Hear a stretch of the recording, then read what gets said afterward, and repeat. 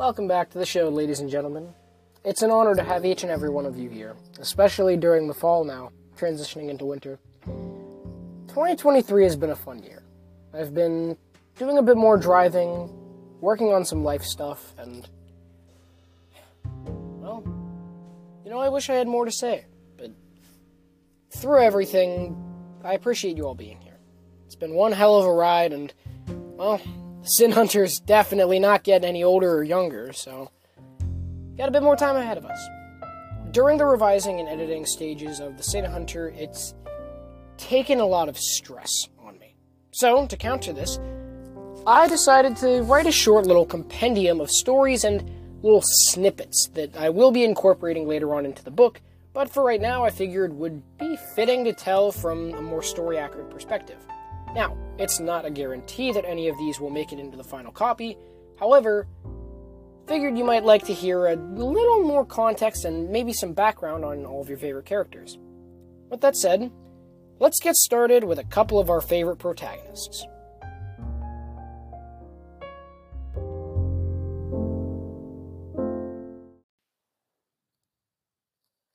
Let's check in on our stim-packing string-ups with, of course, everybody's favorite, newly branded quartet. Now, I'm not saying the deck might be cheating, but, Crow coughed, waving his handful of cards like a fan as he motioned with one hand to his associate across the table. Where's your other eye there, buddy? Deck removed his face from the burial of cards in his own armored hands, revealing one hand covering his eye and the other blinking in confusion. Why? The armored demon laughed. I don't think I quite understand, Crow, he chided with smug intent. Please elaborate for the table, if you would. Crow reached his arm across the table, his hands sticking tight to his partner's as he pulled hard, ripping away Deck's glove to reveal a stump where his eye should have been. At once, the table full of decks and drinks gasped in shock. The Plague Infector then reached a hand up to the ceiling, stepping up from his chair as he reached over the lamp, seizing an eyeball that hung by some scotch tape from the surface. Come on, Deck, this isn't the big house. You gotta be playing fair, these are people you know. The rest of the members of the table either clicked their tongues or, more commonly, hassled Deck and gave him a hard time about the slick maneuver, some even rewarding him for the trickery with a little bit of their drinks.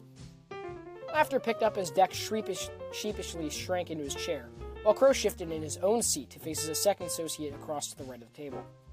Hey, Shrap, it's getting close to that time. We gotta pack things in around 5. You got it? The Plague Infector called, tapping his wristwatch. A taller, wire-thin figure twisted out from a table across the room where chips were being dealt. A small candle hung above his hat, while his top hat rested behind his crooked face mask. Aw, come on, Crow! I just started it. We made a promise, dude. Can't back off on that. As the crowds at the tables laughed and whispered through their drinks, Crow dusted his lap off, tilting his hat before he left the table, speaking to his watch. Alright, now tell me that you have something. Anything that could help you, washed-out Nazi. A staticky voice cracked to life from the receiver. As a matter of fact, I have some valuable information for you. However, your choice of words do not give me further reason to share said information. Crow clutched one of his lenses in fury, concerned his grip may have broken or bent the frame. Oh my god. Okay, look, we can discuss further details of policy and manners when the world isn't crumbling under the pressure of a million stars. Got it? The voice on the other end of Crow's watch let out a low, rolling sigh before continuing. Very well. I shall forward you and your drunk associates the information shortly. In the meantime, I must go. Work calls for me. Crow nodded, gently tapping the frame of his right lens to test its structure. Right. Work as in whatever revamped death machine you're building this time? The voice returned with violent intent. Do not mock me, Frenchman. I am not in the slightest concerned with burying your fractured skull beneath my mechanical prowess. Yeah, whatever, pal. See you soon. Das ist nos. The monitor clicked dead, ending the conversation as Crow rolled up his sleeves, storming down the hall as he flipped his coattails out behind him. Stupid friggin' Germans, he grumbled beneath his mask. As Crow threw open the door out into the steaming alleyway, he brushed some rain off of his shoulder, turning to the left out of the alleyway into the ordinarily coastal city of Lust. Tonight, however, rain worsened the atmosphere with darker skies and rain, keeping citizens off the streets and neon lights flashing with all kinds of sexual advertisements. But not Crow. Not when this man was preoccupied with a job. As the Plague Infector's watch buzzed again, Crow slipped the device through under his mask, his goggles flashing with lights. Hey, Jack. Hey, dude, how's everything going? Yeah, about that. I might need a bit of help here, like, now. Crow tilted his beak to the air, confused. Okay, what can I help with? Sin Hunter's voice sounded rushed and panicky. Just tell me that you left the keys to the old warehouse open. We're on our way to get a bike, then we'll meet you in Lust. Crow quickened his pace, concerned for his associate. Yeah, wait, hold on. He motioned with a hand. Are you running? And who the hell is we? There's not enough breathing room to explain, The voice shouted. Please, just tell me that you lost some kind of weight into the facility. Yeah, I did, don't worry. Crow nodded, tightening his cuffs as he slipped into a jog. The top window from the south side of the building's always open. Deck helped me keep a crowbar pried into the edge so we can get in any time. Perfect, we'll see you soon. Wait! Crow shouted, clutching a hand against his head as a leaf smacked into his mask. Who the hell is we? Who are you running with? But the line clicked dead before Crow could get an answer. Throwing his hands at his sides, the infector grumbled, rolling his sleeves up. Oh, Satan is not going to be happy to hear this. This next segment comes from another clip from the story. Either earlier or later, that's up to interpretation.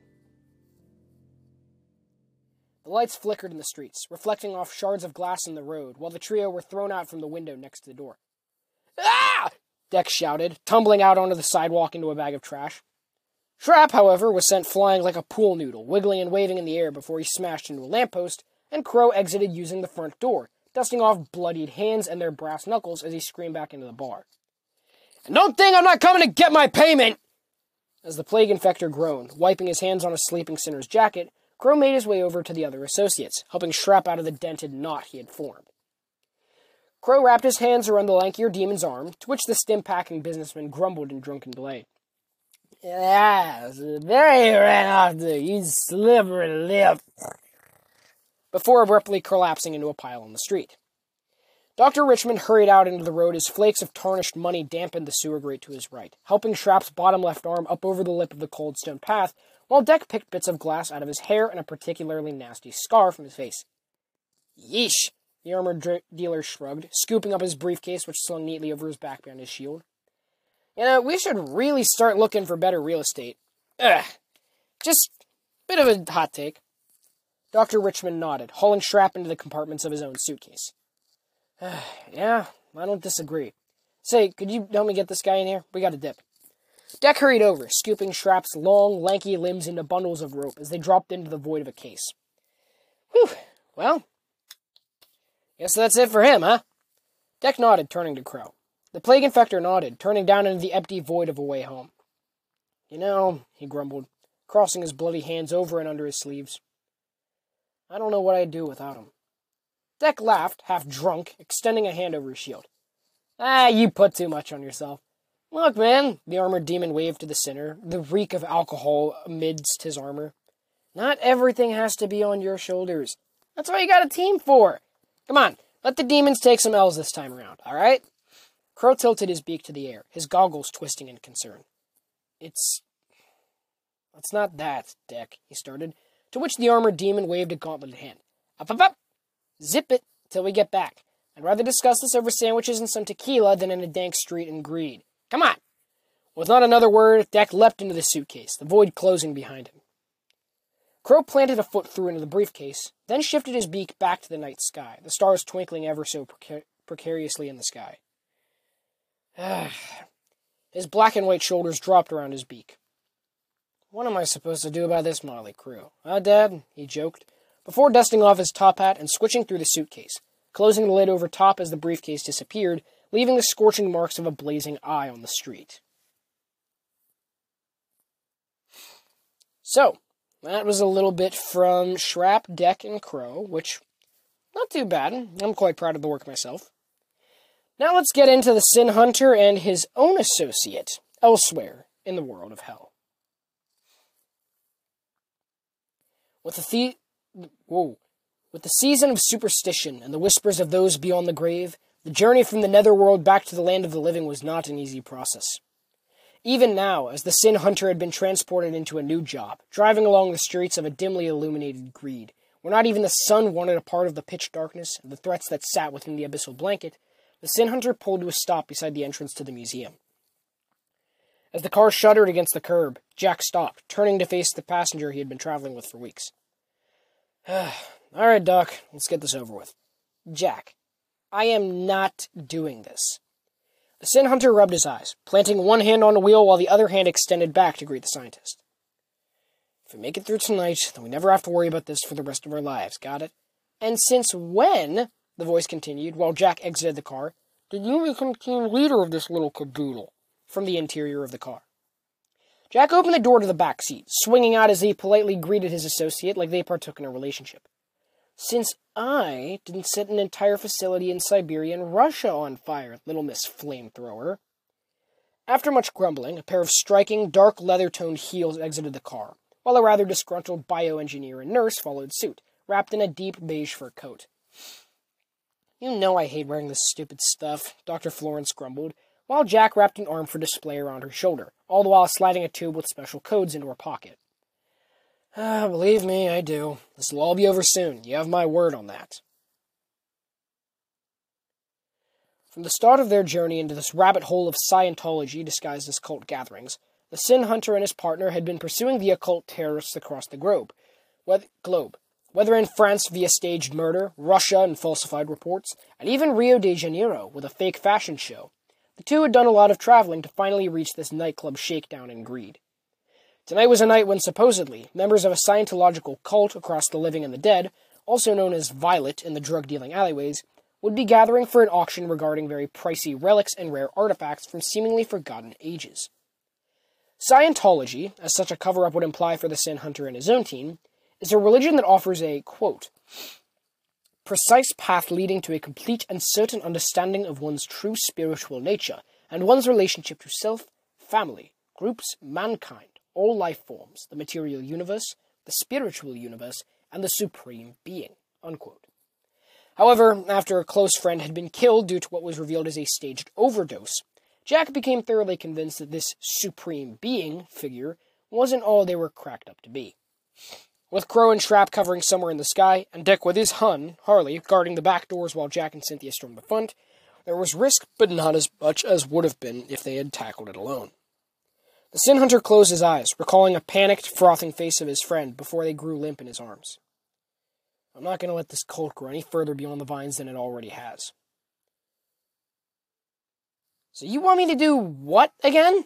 In the calm of the museum exhibit, with shining tapestries and beautiful, priceless artifacts in glass cases surrounding the room, the Sin Hunter's muddy trench coat draped over the wooden floor, while the swishing of changing clothes shuffled behind a curtain. I'll admit, Jack, you've done some sketchy crap in your life. But this? Oh, no. No, this takes the cake. The Sin Hunter tilted his fedora to an angle, grumbling as he tapped his foot on the floor, scattering dried bits of mud over the wood. Doc, you and I both know that this heist could set us up for life. Regardless of who's offering or if this breaks any international laws, the payment over the punishment is too great to pass up. Plus, it'll give us a chance to shut down Violet. As Jack concluded his statement, the doctor emerged from behind one of the tapestries, garbed in a somewhat revealing dress with bulky fur on her ankles and wrist cuffs. Jack, the bioengineer stated monotonically, striking her hips with firm hands.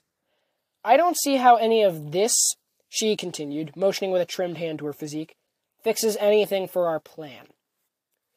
The Sin Hunter strode across the floor to the doctor, taking her hands in his. I don't like it either, Thea, but remember, we need to warm up to the buyers just long enough to slip them under our thumbs. Once we have that, he wrapped up, brushing a hand cautiously along Cynthia's forearm, then we can get to earning more than they promised. The doctor sighed, her eyes locking with the Sin Hunter's. Silly Jack, she laughed, stepping back as she clicked against the floor. I swear to God! Okay, this I can handle, but there's no way I'm wearing these heels. I despise these conniving destructors of walking. Jack laughed, crossing his arms while he checked his watch. Okay, I think I can reason with those. Take the heels off, I'll give you a pair of old boots. Thank you so much, I needed this. Cynthia snatched a pair of boots from behind a backpack propped against a pillar, taking the boots as she slid them over her feet. The Sin Hunter tilted his fedora to the sky, viewing the cloud-filled, starry night above the city. I get the feeling we may need to leave a bit sooner than expected. We have to give them a trustworthy reputation. Right. And then, Cynthia tagged in, fastening warm wool boots over her feet as she tied her hair back with a shape-shifted third hand. Then we can get down to business. Cynthia reemerged, this time wrapped in alluring attire, but allowing herself a bit more protective piece of equipment. "Eh? What do you think?" she smirked, twirling as her dress spun with her. Jack shook his head, laughing as he wrapped his arm up in hers. "All right, I'll allow it. Let's go." As the two exited the museum with a light rain beginning to hit the sidewalk, Jack closed his eyes, placing a hand on his fedora as he turned to the eager and relaxed Cynthia. "Doc, do you mind if I ask you something? It's in regards to Jules." Cynthia stopped at the sidewalk while they waited for a limo. There was a hesitation in her tone before she offered, "Sure, go ahead." Jack cleared his throat, recalling the moment they had just endured in the museum. "Okay, Jules. Is she well? I suppose that's a good place to start." Cynthia nodded, pursing her lips as her glasses shone with red flashes. "Yeah, she's she's doing well. She tackled a kid the other day, thanks to your work." Jack smiled, impressed that she had learned so well and was still using her skills. "That's good to hear, really." There was a brief, but loud and uneven silence before the Sin Hunter spoke again. "Listen, Cynthia." It was rare that Jack ever referred to Dr. Florence by her first name, either out of fear, desperation, or something was about to be tense. In this case, especially tense. "Whatever happens next, I give you my word. Once we're done with all this rematch stuff in hell, once we can see the real sun and the stars again, I will never let Jules come to Western Ridge. Jack paused, turning with a clear pain in his eyes to face Cynthia, who appeared in equal hesitation. I can't tell Jules that there's a possibility. Jack, I already took a test." There was a stunned silence before Cynthia spoke again. This time, her voice came out slow and shallow, not wanting to be stirred further. "And I already discussed things with Max. You remember our little adventure in Lust and what Asmodeus did to us?" Jack nodded, keeping his lid shut while Cynthia continued. Yeah,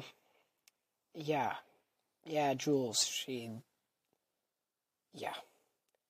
Cynthia cut herself short as a limo, gold against the pale green light, rolled to the curb where the two stood. The window rolled down as a guard, dressed formally with dark purple shades, leaned forward to greet them. After a moment of silence, the guard spoke. "You two got any lemons?" Jack nodded, extracting a card from his trench coat. "Our stall's always open." The guard took the small piece of paper, inspecting the polished, smooth-cut grooves in the red surface before pressing a button, popping open the door. "All right, get in. We got places to be." Jack nodded, helping the doctor in first, then climbing in as his boots left the curb, and the vehicle rolled away down from the museum.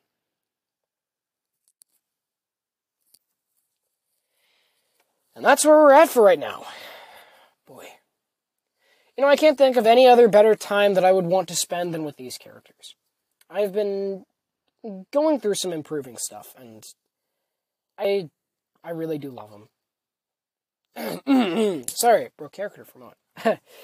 So, with that said, if there's any characters that you would really, really like to hear more of that I've already brought up, or if there's something else you'd like to listen to, please let me know. I'm currently working on turning on Fiverr listener support, so anything you want to reach out about, or if you're a continuous listener, please feel free to. I'd be happy to talk, maybe arrange something. And if you are even more interested in continuing some writing careers, or even starting a bit of book writing of your own, I officially have a business for hire. The business is called Ollivander's Tales, and you can find it on a website called Fiverr. Fiverr is a self-employment business that is purely self-driven, and although the company takes about 20% of what you make, it's not bad for prices at all. I charge $5 a page for your writing prompts and all your writing desires. Original, creative short stories, anything you want, $5 a page. So please, if you have the time, stop on down. I'd be happy to accommodate for you. Well, I guess that's it. Have a wonderful evening, everybody. And, who knows? Shooting for 2 episodes this week.